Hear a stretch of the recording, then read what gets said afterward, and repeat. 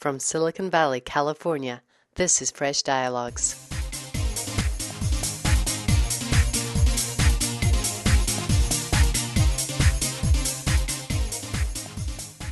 I caught up with Jack Welch at the Silicon Valley Commonwealth Club on May 11th, 2009.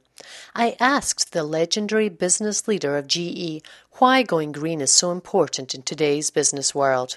Well, I think from a business standpoint, you've got a consumer now that just thinks they've got to do it, and they're on board. Everyone believes it's going to happen, okay? But if I'm running a business, I want to be sure I'm green as can be.